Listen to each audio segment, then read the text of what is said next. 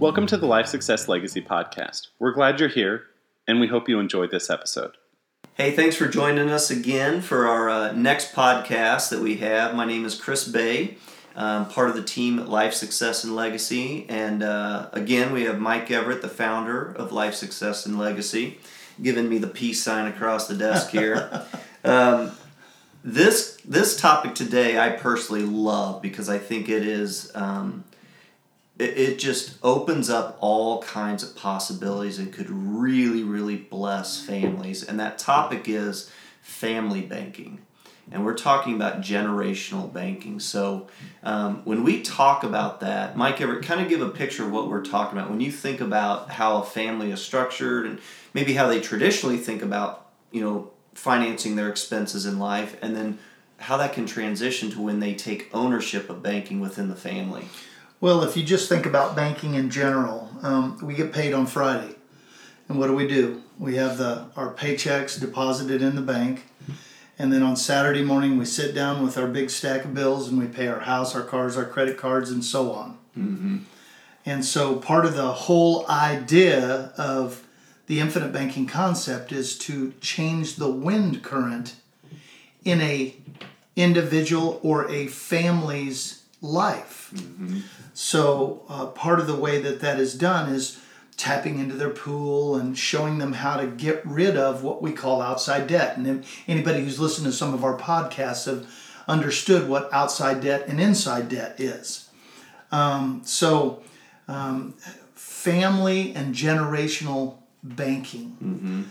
Mm-hmm. So as we help families think through that, most of us have just struggled from paycheck to paycheck. And what we want to do is we want to create a way to where not only mom and dad, but the next generation has a way to get rid of that outside debt as well. Whether it be starting out with a credit card debt or a car debt and moving on from there, whether it be a small business loan or even the children's mortgage. Yeah. Well, when I think about, outside debt, just to redefine that, that's outside debt that we are paying, making payments and losing interest to somebody else. Inside debt can either be when we shift that debt to our side of the fence, mm-hmm. and we own the debt, or someone in the family owns the debt. Correct. Those payments are now coming to either us or someone in the family, including the interest, and then you get to reuse that money. Let me give, again, just for the listeners, I have a background in education, so I love learning about history and topics like that. There was, back in the early 1900s, an area down by Tulsa, Oklahoma that was called Black Wall Street.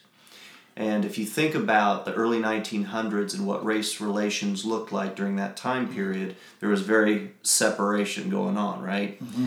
Well, Black Wall Street was an African-American community that had very successful business owners, doctors, lawyers, etc. The reason that they were so successful and became known as Black Wall Street was they figured out when you cycle those dollars within your community, and you want to keep them within your community as long as you possibly can without letting them leak out, that benefits everyone. If we fast forward to today, a lot of people are familiar with the concept of buy local. Mm-hmm. You want to buy local because you want to support your local business person, right? Well, it's the same concept. We're keeping those dollars cycling within the community. So now what happens if we apply those concepts that Black Wall Street figured out and buying local supports? What if we bring that to a family structure? What does that look like? Well, basically, when you start to think about who has the money in the family, it's usually the older generation. They've raised their kids, they've got them through college, they've kicked them out the door, and now all of a sudden, and I'll just use my example. My daughter, who is our youngest, was the last one to move out, and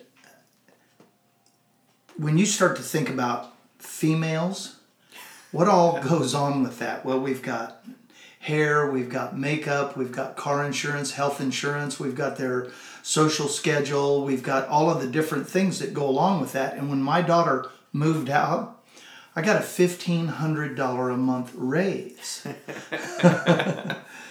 And oh my goodness, it was just like all of a sudden I had money. Well, now all of a sudden, because of the infinite banking concept, I had a place to park that money. Mm-hmm. So as I was building some additional wealth with those dollars plus my income, it gave me an opportunity to start to think, how can I change the wind current in my kids' lives? Mm. So the first thing I did was, my son had a car mortgage, and I turned around and I said, hey, how about if I loan you the money and you go pay off your car? And so he said, well, what are we going to do here? And I said, well, we're going to create a loan document, mm-hmm. just like you did when you borrowed the money on the car. And then you're going to, instead of make your monthly payments to Nissan Motor Credit, you're going to make them to mom and dad. Right. It's pretty simple stuff. So all of a sudden we started doing that, and it took all the pressure off of him. It really didn't create any different pressure on me, but now all of a sudden I get dollars available to then replenish into my IBC policy from a loan that I took out from the policy to pay off his car loan. And what's interesting is, so your son or your daughter are making payments to you. So you have taken that outside debt that those payments and that interest was leaking out to a third entity. Yep. Now those dollars are flowing back to you. And let's just go down the road. When they need to replace that vehicle or they need to do a down payment on a house, whose dollars are you loaning them again? I'm loaning them their dollars. That's right. It's not my dollars. It's their dollars that have been redeposited back into the life insurance policy so that we can reuse them again. Yeah. Isn't that great? It's pretty amazing. Yeah.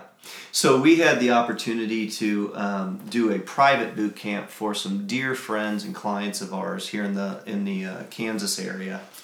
And we had 4 generations in the room, which is really cool. And if we're going up in generation, you've got the great-grandchildren, you've got the grandchildren, you've got the children, and then the oldest generation. Right. Well, the middle, the children, which are, adults in their 50s, let's say, they were clients of ours. And what they wanted to do is start to introduce this concept of family banking to the generation above them, mm-hmm. as well as the generations below. And what happened was the oldest generation started to figure out that they're sitting on assets that aren't doing very much for them.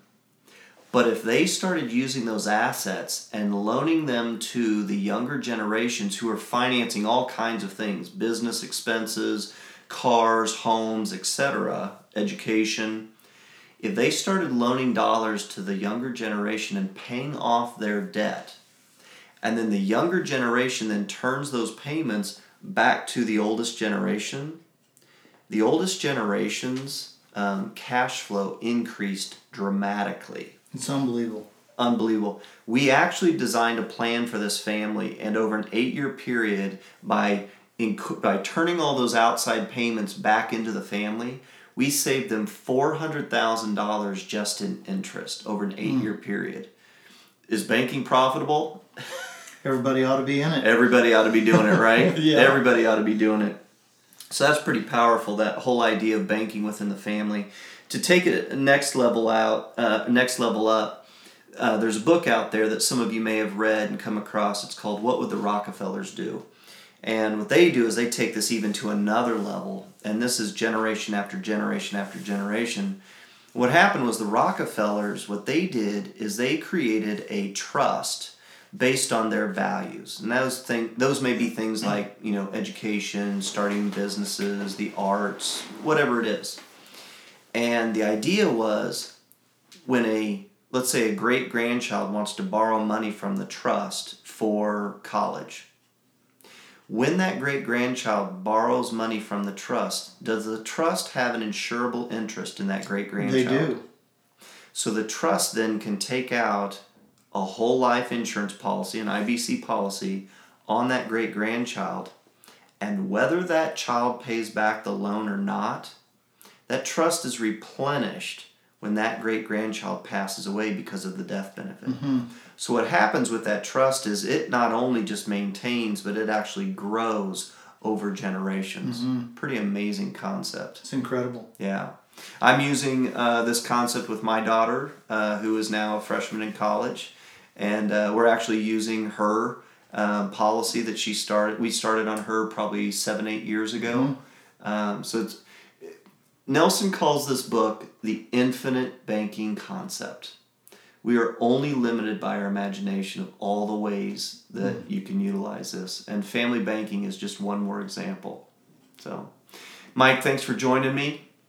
We want to, again, direct you to our website at lifesuccesslegacy.com. There are lots of resources there. You can check out more podcasts. We have books, lots of things that you can learn. And again, if you're just curious and you just want to talk to us, give us a shout. You can email us or call us, and we'd love to talk to you about your life, your situation, what your dreams are. Thanks again. Chris Bay here for Life Success Legacy. We'll look forward to our next podcast.